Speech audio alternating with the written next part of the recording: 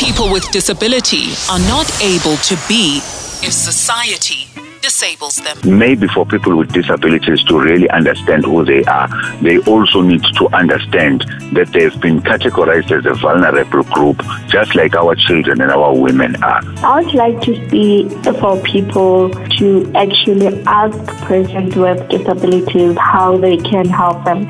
Because for me, it will be different, as in my needs will be different as opposed to a person who is hard of hearing. So the trick is in asking that person, how can I help you? People with disability are not able to be if society disables them.